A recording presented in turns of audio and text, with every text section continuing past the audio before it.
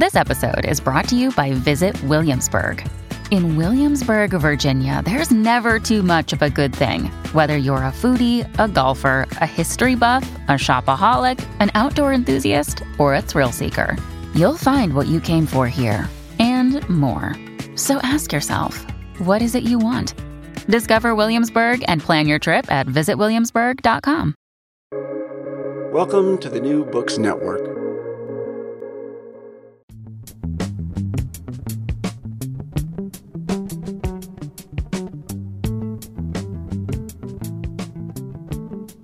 Welcome to the Why We Argue podcast, the Future of Truth edition.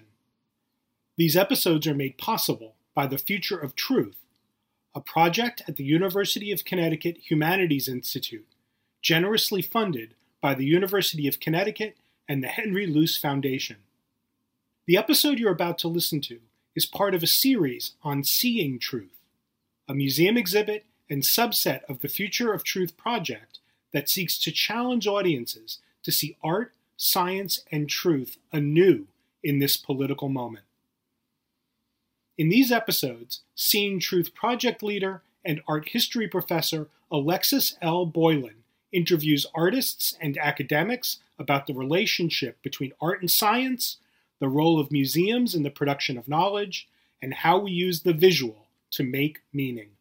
Hi, everybody. My name is Alexis Boylan. I am a professor here at UConn and the curator of the Seeing Truth exhibition.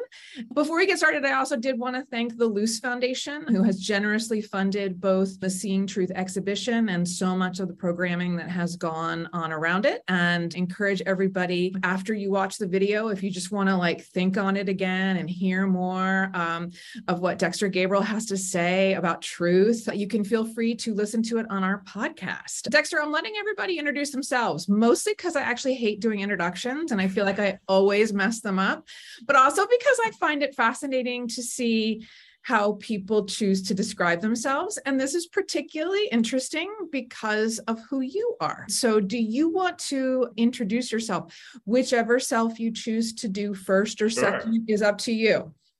So, hello everyone. I will be introduced as Dexter Gabriel since my charming host already said so. Yeah, I already sort of messed that up.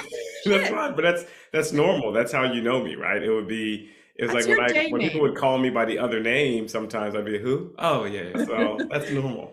So my name is Dexter Gabriel. I'm a professor of history at the University of Connecticut. I study slavery in the Black Atlantic, as well as emancipation throughout the Americas. And so that's my main job. Mm-hmm. But I also am an author who writes under the pen name Fenderson Jelly Clark, or P. Jelly Clark, as it's often shortened.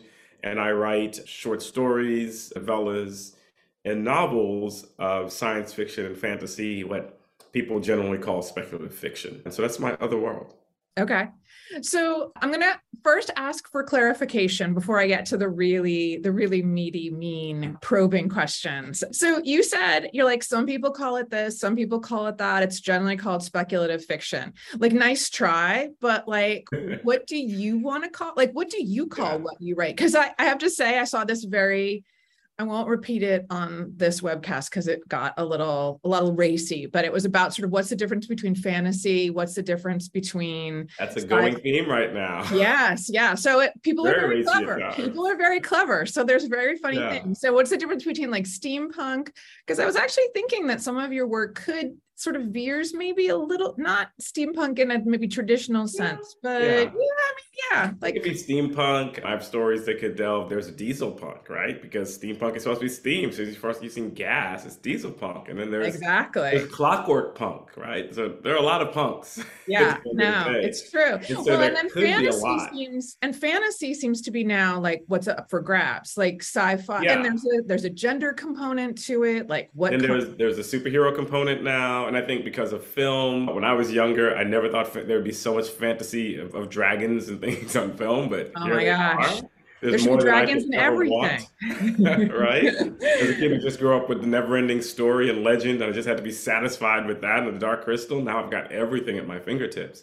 And so, there's fantasy, which is supposed to often be this romantic tellings, often of a pre-industrial society, but there are places that break that, right? There's steampunk that also interweaves fantasy, right? So that there's steampunk, but there's also magic and there's everything else. And it exists at a time that's uncertain, but fantasy has always been like that, right? We have Gandalf who dresses like he's from medieval Europe and the hobbits who dress like they've come out of a 19th century English village. Right. So fantasy has always been exactly that, a bit fantastic. And then you have science fiction, right? Which can range the gamut of the type of science fiction. There's like more lighter, fair science fiction.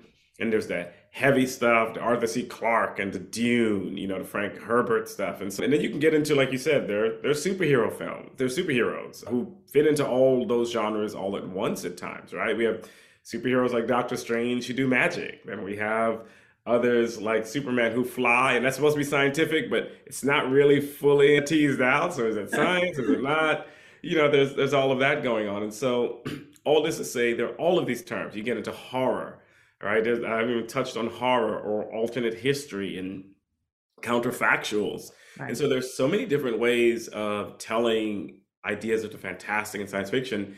And an umbrella term that I've seen used that I ended up adopting for myself is speculative fiction, right? That it is a type of fiction that adds in this element of speculation that deviates a bit from our understanding of the natural world, right? That could be very light touch, such as through magical realism, right? Where, maybe you have a ghost or something. I'm thinking of like Toni Morrison's Beloved, where we enter, it's the real world, real happenings. And then we enter in a bit of a ghost story, right? To tell these larger tales. And there are other things that happen that aren't exactly like our world, right? There are these little alternate things that happen. Or you have alternate histories where it looks like our world, but something went a little different. And all the science and the physics of our world exist here, but the people aren't the same. The history's been altered, right? We don't exactly recognize it. And so my thing is, I said, because all of those things don't have clear boundaries, especially in my own writings, I slip in between them. The boundaries are porous to me. I love bringing in a little horror into my fantasy or my science fiction. I don't care, right? I'm going to go from all of these things. I think speculative fiction is a good umbrella term. It fits everything you could think of, from James Bond with his gadgets, right? All the way to the ultimate Lord of the Rings type works, or as I said, things like like Foundation, for instance, right? Like those kinds of things. I think this umbrella heading fits them all. So I just say, I always tell people, I write speculative fiction. You guys figure out what genre you want to place it in. I'm just going to say this. I think it's very interesting that you like the term speculative fiction because, and it nicely sort of segues into actually all the rest of the questions I'm going to ask you, which is about this sort of, to speculate suggests that like there are options on the table, but it also sort of suggests like, if we speculate enough, we'll come to an answer. Like we'll come, like the speculation is maybe a process as opposed to a destination. Lots of people who are academics write fiction. That's not, like people who enjoy writing in some senses, or people who hate writing like to punish themselves. And so they do it in multiple forms. So one doesn't have footnotes. Yay. Yeah, I know, right? You're like, I'm free of that. But I guess I was sort of wondering if you can tell, to use a speculative fiction motif or a trope, what's the origin story of the historian in you versus the origin story of the speculative fiction writer? Because I imagine that they are intersecting, but actually not the same. Yeah, I mean, I think naturally I wasn't, when I was a 6-year-old, I wasn't, let me go find out the history and let me understand the historiographies. No, I was I think like a lot of 6 or 5-year-olds, I was interested in things that are fantastic, things that are magical. And so the speculative fiction enthusiast in me, I think was there in the beginning, right? And so I would say that person came first in some ways. Yet it wasn't until, as far as the historian in me comes about, I think that came about probably in school, probably I think around I want to say it was around high school, my middle school history. I was in Texas. You ever seen a Texas history book? It's this thick, it's not interesting. And so I want to say in high school, I think I really got a bit more into history and started liking it a lot more. And so when I entered college, I think I really became into it. And I think at some point along the way, I knew like, hey, I think I want to do this. I do think the speculative fiction writer in me, even though I was an enthusiast, the writer came after my decision to study history. And part of that was the writer in me didn't really have a lot of, I don't want to say faith in this, but I didn't have a lot of understanding or thought that, oh, I can be a speculative fiction writer. That just wasn't in my wheelhouse. It wasn't even on my horizon of imagining, right? It was, well, I'm not gonna write a book. I'll be doing this. And then sometime as I was into history, sometimes as a release, I started really thinking about speculative fiction writing. I dabbled at it before, but for friends or for family, my sister, I'd make her little comic books, and actually thinking, oh, I could seriously write things and have it mass produced and have it out in the world where people would read that. I think that came after my decision to be a historian. And I think I would say that perhaps going into history and going into a field of writing may have inspired that. Certainly my speculative fiction pulls from the histories that I've learned there. But I don't know what it was why it decided to come after, but more so to say that I didn't see myself able to make a living. Right. Fiction, right? Though some people may say, but you saw yourself making a living as a historian. I knew historians. I took their classes. I didn't know fiction writers. I was going to ask you if actually you came to it. And again, I work with Dexter, so I know this, is that you work a lot with popular culture. You teach about film history and that sort of thing. I was wondering if actually it came through fan fiction, because I do think that so many writers now sort of are getting their start in this sort of on online platforms and through fan fiction. And as someone who I know, you consume a lot of popular culture. Yeah. Did that route ever feel appealing, or did that just feel like that was somebody else's stories and you just weren't? Yeah, for the most part, fan fiction was always interesting to me because I think before it was a thing, my friends and I were always imagining something more. Right. And so I always want to say, I think I was doing fan fiction before it had a term, before it was something that was written down, right? Even if we were telling our stories about the Incredible Hulk or something we watched the other day, or a Mighty Thor comic book, we were telling our own different stories in there for various reasons. We were creating something new and something different. And so I think it was partly, everybody can be interested in popular culture, and then you're interested in popular culture, that you really know it. You've decided, I'm going to memorize this the way I memorize baseball stats. I'm going to actually know this thing. Right. And I think that interest in the culture itself, I think you are touching on something there, because I think it was in my interest and my familiarity with it that one day I said, what if I did this? Maybe I could do it. Right. I decided to go out and try.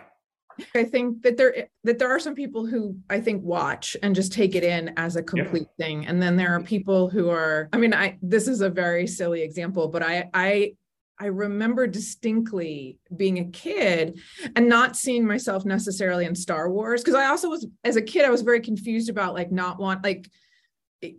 terms of gender, there already was a Princess Leia. I couldn't be her. She already existed, in my construct of truth and, and seeing. So I remember making a Han Solo sister character for myself, and sort of inserting, but again, this sort of way of I can't mess with the story that's already there, but I can make a new story. Yeah. I can add to it. I can find a way to be part of it. And I think so much of the best fan fiction or people trying to find out more about characters who you were interested in, right? I want to know more about Lando Calrissian. What's his background? Right. So I'm going to think about it more and so forth. But that's what being a historian is, right? It's totally the same desire to sort of say, there are these people who have been, it's not everybody's desire, but there are a way in which I want to hear from the people who have not, I hear the story you're telling me, I want to go someplace else with this story. I want to go someplace else. I want to hear voices that are hard to come by. And so I think one thing I had to learn, I didn't realize until after I was doing it, was that the art of history itself is a lot of speculation, right?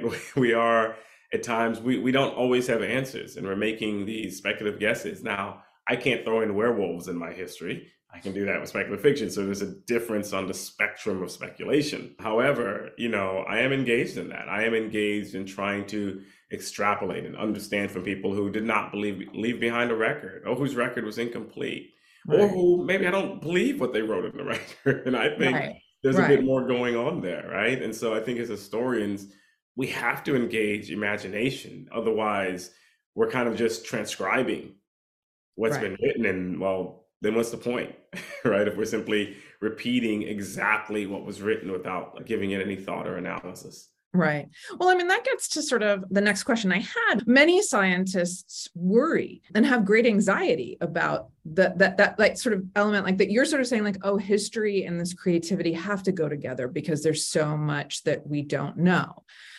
But there's a real anxiety about the role of art or creativity or imagination in scientific dialogues. I mean, one thing that's been consistently fascinating is how much scientists know about science fiction. But so I was wondering how you manage that. What does art and science as fields or as ideas, how does that impact both your historical and your fictional writing? Like how do those things come together? Because science always promises. Yeah, science does have a great promise. I think So one, I grew up on a lot of science fiction, right? I grew up on Star Trek. I grew up on all of these things where science was always front and center, right? I don't think, like, as much as I love fantasy, I also like science fiction. Like it was before there was a lot of fantasy on television. Your shows were nearly always science fiction. So I was always interested in science. As a kid, I was heavily interested in science. I was a space buff. My father is still a space buff. Mm-hmm. Right? Even though he's a welder, it is what his profession is. My father can still watch documentaries on astronomy for hours on Netflix, right? So this is when it came time to do an exhibit for school, I was doing an exhibit on exobiology or something, so I just always had an interest in science. I always liked science classes. I entered college as a pre-med student simply to study science. And it's a long story how I ended up history, but I took a lot of science classes and I enjoyed them, right? Mm-hmm. So I always considered myself someone who enjoyed science and always liked science. And there's something about, even though it's different, the way we pursue history, we're not using the scientific method, it's a different form of analysis. I've always liked science's search, this notion that if we keep searching and searching, we can find an answer. Right? I've always liked that. And I do find it interesting, as you pointed out, a lot of people who are scientists today came about because they love science fiction, right? Because science fiction did say, it was this dream of like, we could maybe be here, or we could do these great leaps and bounds, these great, fantastic things. And I think that was really inspiring for a lot of people who want to be. I know part of my interest in science was that I could always pair it with the science, the science fiction of space travel and wormholes and all those things. And I found out, some of those might be, there is a thing called theoretical physics where that can, let's merge these two, right? And so I do think there's a way that they kind of orbit each other, this notion that science and art in many ways, because I think that I would say also with scientists, I think they have to have that spark of imagination, right? In order to break with orthodoxy, in order to push through, in order to come up with something else, you have to be able to speculate and see it first before you can reach it, right? Even if your hypothesis turns out to be false, you have to at least have the ability to dream it up. Yeah, no, absolutely. So I'm going to push you harder on this question of truth. So here we go. I know, here we go. These are the questions I got to actually read because as usual, they're like actually 7 questions, but what I do to my students, so I'm just going to hit you with it too. You write, and I would say that you inhabit 2 spaces that actually really, though, do try to get at truth in very different ways. So I was sort of wondering then, does a historical truth exist for you? Like what is it when you write your history? So I'm talking to Dexter now. Like what is And I mean, this is real messy business. Like, we're all good POMO people, like, but then we're also like living in this moment where that's been turned against historians very politically. If there is no history, then I don't have to hear about slavery. Yes, it's all just a fog of incoherence. Who knows? Exactly. Like using our own words against us is not very nice. And it is happening right now in our postmodern now. Exactly. But I sort of was interested in you puzzling for us a little bit about this idea of like, what is a historical truth? And do you think such a thing exists? And how do you, so actually, I'll just give you that question first. How do you, in your own writing, you have a book coming out soon, like how do you, if there must be something that you want us to know as a truth in your book. Right. So how does that exist? And how do you locate it? And how do you encourage it in your historical identity? Yeah. So, I mean, as a historian, we are taught that we are looking for some understanding of the past, some kind of, as you said, truth, even though nobody wants to use that word. But we're looking for some kind of truth. Let's just use it now. I won't get in trouble with the historian guild apprentices me out, but we're looking for some form of truth, and we're often looking for perspectives, right? We're looking at, the great analogy of somebody walks in the room and 10 different people will have 10 different stories about how that person walks in the room. As historians, we're often looking at all those stories and we're trying to sift through them and get at something at the same time. And so we understand that truth is in some ways malleable, right? But at the same time, we know when Napoleon did something and when he didn't, right? At the most basic things, we know some of these basics. We know World War II happened after World War I, right? There are certain truths that we take down because they simply align with the very laws of physics and time, right? And place and what have you. And then we get into complexities, because then we get into this notion, is history objective or is it biased, right? And as I always tell my students, there are certain parts of history might be objective, like World War II happens after World War I. Like I said, those certain things, certain person won a war, certain person did, this person existed, and so forth. I said, but we all bring our biases to our study of history, right? My decision, as you said, to study what I study is itself a bias. The fact that I decide to focus on one thing and not the other is a bias. And I said, I was trying to teach my students, I think because bias has a negative connotation that's justly deserved and at times the way it's used. Mm-hmm. But I said, bias is also our way at times of asserting what we might think is a moral truth. Right? I don't think we should not be getting into discursive debates on whether the Holocaust happened, right? This is not up for a discussion, or, I perhaps want to hear the voices of SS guards or what have you, of concentration camps guards, to get their perspective as well. We're not arriving at a moral truth that way. We're now saying that what we're doing is we're taking out the context of power, mm-hmm. which is really important. We're taking out the context of humanity. We're taking out all of these different contexts that have to be understood if you're going to understand that moment, right? And so it's not simply various actors telling you different stories. There are power dynamics, there are people's lives, and all of these things that are going on. And so I try to tell my students, bias can be positive. We can positively say, no, that was wrong. Right? Slavery was wrong. The Holocaust was wrong. It's wrong. And we can move forward there. We don't have to have these debates on whether they were right or not, and whether or not these are just two people having a discussion on both sides, right? That, I think, strips away the history from what it actually is. And it actually makes it superficial. Can I ask you, as I said, you have a book coming out. What's the moral truth of your new book? What's the moral truth you were going after in your new book? My book looks at how British emancipation in the Caribbean, in the English Caribbean, influenced American abolitionists. And mm-hmm. one of my moral truths there is that there were two things going on. On the one hand, this was a positive movement for American abolitionists who were looking for a struggle, who were looking for a triumph that they could mm-hmm. base their own push for freedom in the United States on. Mm-hmm. And at the same time, it was also problematic for the enslaved people of the West Indies, who became in some ways objects for everyone to place these expectations on, right? So how well they performed would determine whether the United States would end slavery. That's a lot of pressure to put on people, right? And so there are these two warring forces that I talk about in my book. And, part of what I point out here is that, even in movements like this, where the good we can say is a positive good, it does come at the expense at times of others. And we have to think of those complications and then deal with them. And we can still say abolitionism overall in the United States was good, but we can still have these critiques of it at the same time. Right.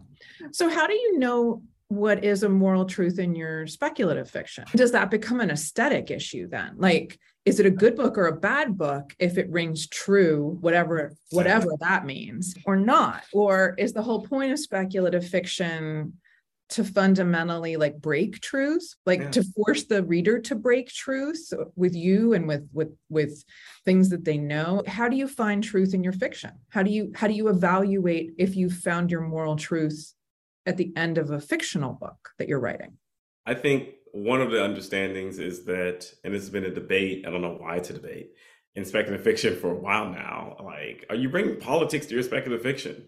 What speculative fiction is not about politics to it? I don't, don't bring politics to my Star Wars. You mean the one where the guys are fighting against the space Nazis? Is that it? Where there's a rebel alliance fighting against space Nazis? You don't want any politics in that, or politics in Star Trek, or you shouldn't bring politics to Lord of the Rings. You mean the one about the guy who has talking trees as a symbol of the ecology, fighting against the industrialization of the orcs, and who's worrying about his own PTSD from being in World War I and decides to put it in allegorical form? You don't want politics in that. And so totally different from the Black Mermaid. You have to stop now. Yes, I need to stop it. The Black Mermaid. So my point is that all of these things are already bringing political truths to them. And so I always say, when I'm writing, of course I'm trying to make some larger point and larger truth. And it depends. Sometimes in some stories, I'm being straightforward, right? In my stories, for instance, Secret Lives of the Nine Negro Teeth of George Washington, I use a lot of fantasy and everything, but the larger truth I'm getting at, where I'm mixing history with fantasy and magic, is to get people to think about, what does it mean? The great paradox, right? That one of the founding fathers of the United States, probably the single figure people think of as the founder, is also a person who owned enslaved people, is also a person who in his ledger book has that 9 Negro teeth were purchased for him, right? And we know, and it all ties into mythologies we know about George Washington's teeth being wooden, right? And breaking with that. And so in that story, I'm getting people to try to shadow through myths that they've heard that we all grew up with about wooden teeth, just to get that that out of the way. I'm also trying to get people to wrestle with the complexities of what does it mean if this founding father, George Washington, everybody knows he's in slavery, but let's talk about it a bit more. Right. I think people in their distant mind, they say, yeah, George Washington owned slaves, but then they muddle that part. And I'm trying to get them to actually think about it. So what happens then when you think he actually owned the teeth? And in the human beings, right? And I don't know if he ever put it in, we don't know if he ever used them, but he likely owned them for that purpose, right? So what does that make you? And so I wrap this into the histories of the 18th century of slavery in the Atlantic. I pull on the American Revolution and African Americans who fought on both sides, for the British, for the Patriots, and I try to tell this complicated story to get people to think about issues of slavery and the United States and its the founding fathers and what it means, this great paradox of a land founding on liberty and all these Enlightenment ideals, and yet held human beings as in bondage. And so that's the moral truth I want people to get there. And so it's like, definitely that story has a moral truth. Then there are other stories, all right, where I am like Ring Shout, right, where it's too complex to even go into that, but I'm skirting with some gray areas, right? I'm asking people to think about the nature of hate, right? And what hate might do to a person. People have come away with that story with different backgrounds. People have come up to me, and I don't want to give it away. They said, she should have made the other deal, And I want people to wrestle with what that means, how much, when I said, like in that story, I have a line like, who's to blame for the hate that hate made? And that's a discussion I want to have. That's a discursive thing. What happens? How do oppressed people react to their oppressors? And what does that mean, right? What is their duty in how they respond? And what is to blame for their response? What are the origins of that response? And so that one, I'm certainly throwing a lot of politics in there, but I'm not saying I have answers or even truths. Right. I want people to come away and tell me at times. I would say, like, you tell me, what did you think of it? What did you get out of what I said? And so it often depends. The work that I'm going into will determine kind of, this is what I'm trying to get across. And look, I'm putting it all out there because I want to teach a lesson. Right. And then there are others where I am asking questions because maybe I'm wrestling with these things. And even if I can, yes, the Klan is bad, definitely. There's no doubt about that. And hate and racism is bad. I'm still asking these other complicated questions that I want the readers to get to.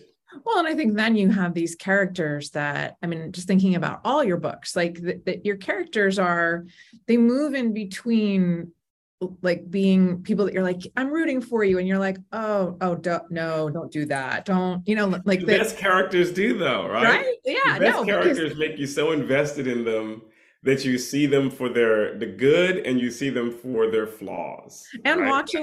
watching them make a bad decision, watching them walk up to that bad decision and just be like, oh, do not. Think about your own past decisions, right? Like if you could meet your younger self and the things you would sit down and tell that person. Well, right? And just like the way that you have to imagine that your younger self, there were a lot of people watching your younger self being like, no, do not do that. Exactly. And so I always say the best characters, bring that up for people. They bring up these moral conflicts of, I'm rooting for this person, but this person isn't perfect. They make flaws and mistakes, and you sometimes wince. There are times when I'm watching a TV show, I'll fast forward past the part when I know they're going to make the mistake. I was like, I can't watch it.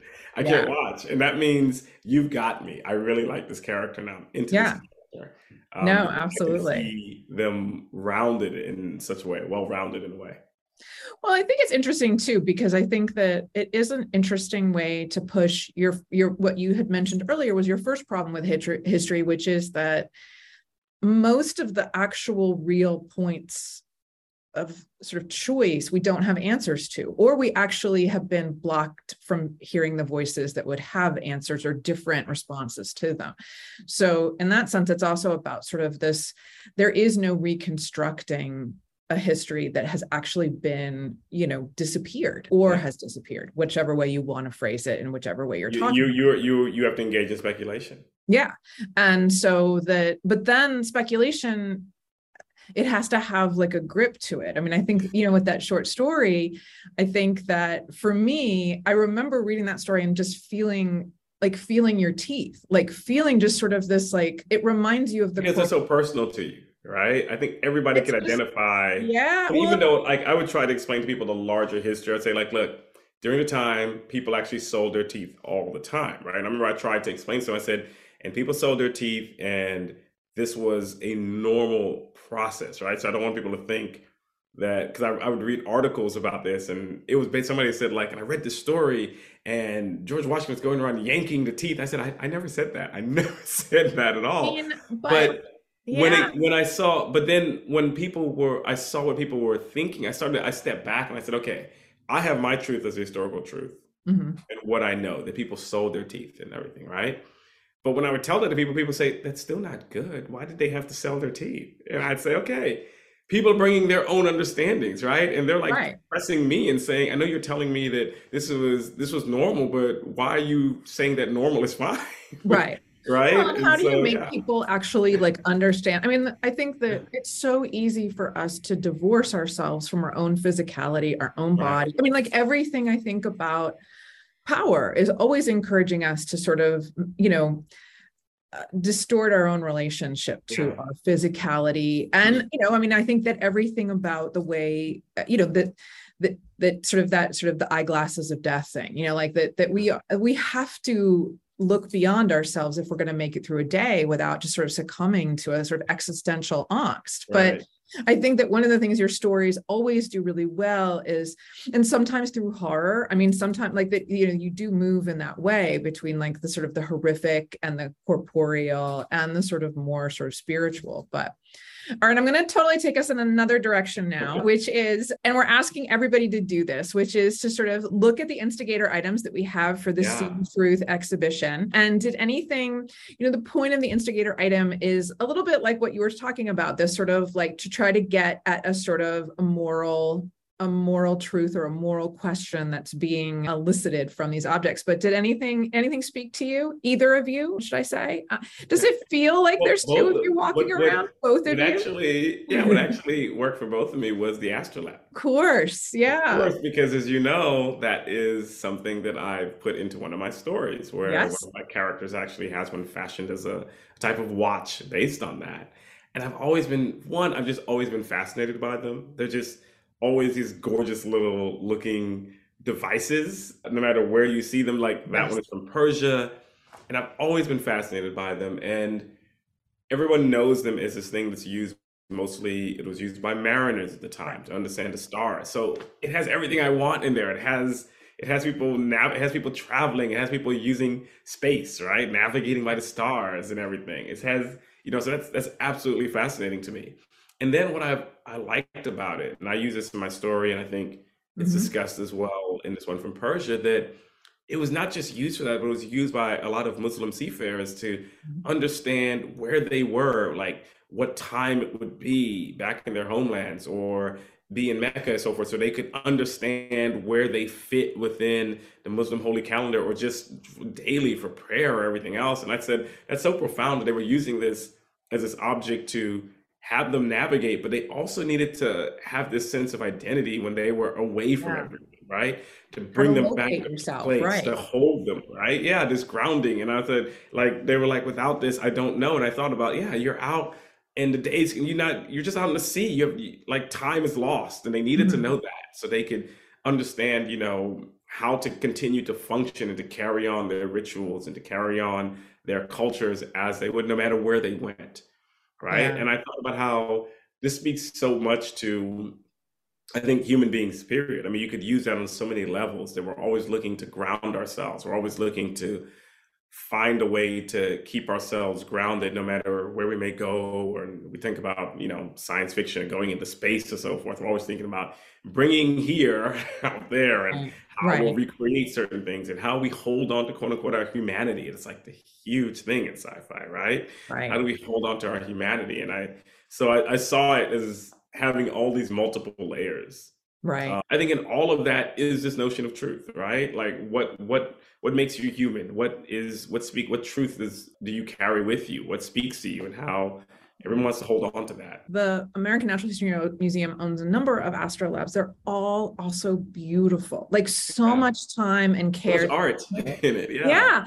You didn't have to make them that fancy, but you did. There's no reason for it to be. I mean, it's fussy. It's this beautiful, fussy, complicated thing. It has all this writing, it's just gorgeous. But I think there's no reason for it to look like that, except of course, if it's trying to do exactly what you're telling it, which is to wrap people back into a hand that made this. And I do love this idea of trying to remember. I mean, I think we all do this. If there's a loved one in a different time zone, right? What time is it for them? And sort of locating that gives you this sort of sense of almost closeness with them when you're not. But again, this sort of idea of understanding that I am here and they are there, which is of course all you're doing as a historian too, right? I am here and you are there, and I can't 100% see you, but this tool will get me there. So So the last question, I like to end on something that no one has actually cracked yet with this question, although I will tell you that everybody asks if they can give me two answers to it. And I have been ruthless in saying no, because it's not your one truth if it's your 5 truths. So my final question is, tell me the one thing that you know is true. How do you know it's true? What evidence do you have for your one truth? My one truth. This is something that I don't even know how to say this exactly. I was pondering it with my wife, and I were talking about this because we were thinking about family trees and history. And I'm going to say this, but I don't exactly have the words for it. So I'm saying this because I've heard people say this before, we are our ancestors. People have said we are our ancestors' wildest hopes and dreams, right? And I said, no, I don't think that exactly. Yet I think one could say we who exist now, thus far, are the ultimate expression of their being, right? In other words, when you go and look in this family tree, you're like, oh, these are people like you and me. They They were regular, even if they existed 30, 40, 60, 70, 80 years ago. And all of those people having to do whatever they did ended up with me, right? Like I'm the furthest along expression of that. Mm-hmm. I said, that's kind of fascinating, right? That there's this continuous chain and link. And I said, but it's complicated. Like when you say your quote unquote ancestors, what does that mean? It tends to be folk like, oh, people who you'll like, you'll see them in like Wakanda or something, and they'll all be there hanging out with you. But I said, no, it could be complicated. Maybe some of those ancestors were jerks. Right. Maybe the way that they ended up being your ancestor. I think of Octavia Butler's Kindred, which is about a woman who has to go back in time and face the fact that she's, one of her ancestors enslaved, and the other one is the enslaver. Right. And that's complicated, and yet it's true. It's the truth. You exist because of all of these things happening. Not all good at all. It's not like, oh, it was a great meeting. Some of it was bad. Right. And so I always think all of these things had to happen for me to be here, right? Like all of them existed and so forth. And if they hadn't, I would not. Simply, point blank, I would not exist as the being that I am at this moment, right? Some other version of maybe exists in a parallel universe, but not in the way that I know myself, right? That person wouldn't exist. So is your one truth, like, is it free? It's hard to put into words, right? And I don't want to, it's like, I don't want to, like, I guess people would say, like, I've heard someone say, like, some African saying was like, we are the furthest expression of our ancestors, something like that. But I want to complicate the notion of ancestors. But I have a question about, like, so it's interesting. So I can sort of then imagine that your truth leads to, like, so I was thinking back about your idea of like a moral truth or a moral history. So what's the moral that you take from that? Because I can see a million different pathways, but the one is that you have that's like a lot of responsibility, Dexter. Like that's a lot of people who are standing there being like, that's it. That's all we amounted to. That's all. Yes. No shade. You're amazing. But like, I don't want my ancestors like looking at me being like, that's first of all, some of those ancestors, I'm like, hey, you're in my DNA, but we have issues because we just saw Octavia Butler. So you first of all take a seat. Yeah, exactly. But you don't get anything to say here. But that's what I'm saying though. It could also be like a sort of like, like I have sort of no obligations because I'm just this collision of like toxicities of just random DNA, right? Like that it's like it could be the like ultimate, like it could be all those things depending on how you see things working. I don't know that I have an answer, right? You can get spiritual and say there's purpose, but then again, I don't like some of those purposes, so perhaps not. Perhaps it's just all random collisions, and yet you're saying, how do I know? At the end of the day, I'm here, right? Right? I am here and I exist, right? And if I keep on tracing, I am tethered to that. Whether, I'm tethered to it doesn't have to be that I then feel that I have responsibility to live up to or anything of the sort, but it's simply knowing that all of this happened before me. And it makes me think of history, right? Why is history important in a sense? And all of these paths came together, all of these clashes came together, whether for good, bad, or what have you, and I am here now.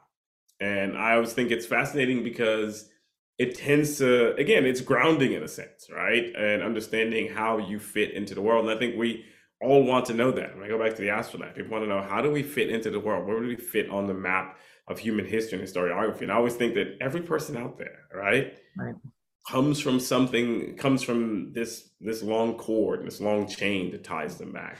I think that's a fascinating concept to me. I don't think we think about it as much. I think people are thinking more so like you said, the weight of, well, my ancestors may want this, and I'm not even thinking of all of that. I'm simply thinking of the fact of my own existence. Right. Now I have daughters, so I'm like, hey, you know why you're here? Guess what? I think it's a perfect answer for all the answers you've given. I mean, it actually really does sort of come together in this really nice way.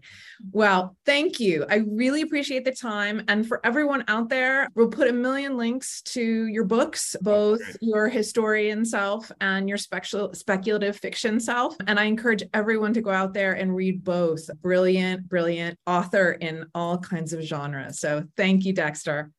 Thanks a lot, Alexis. This was a lot of fun. Take care. Yeah, it was. Take care. All right. Bye. Bye-bye. You've been listening to a special Seeing Truth episode of the Why We Argue podcast, Future of Truth edition.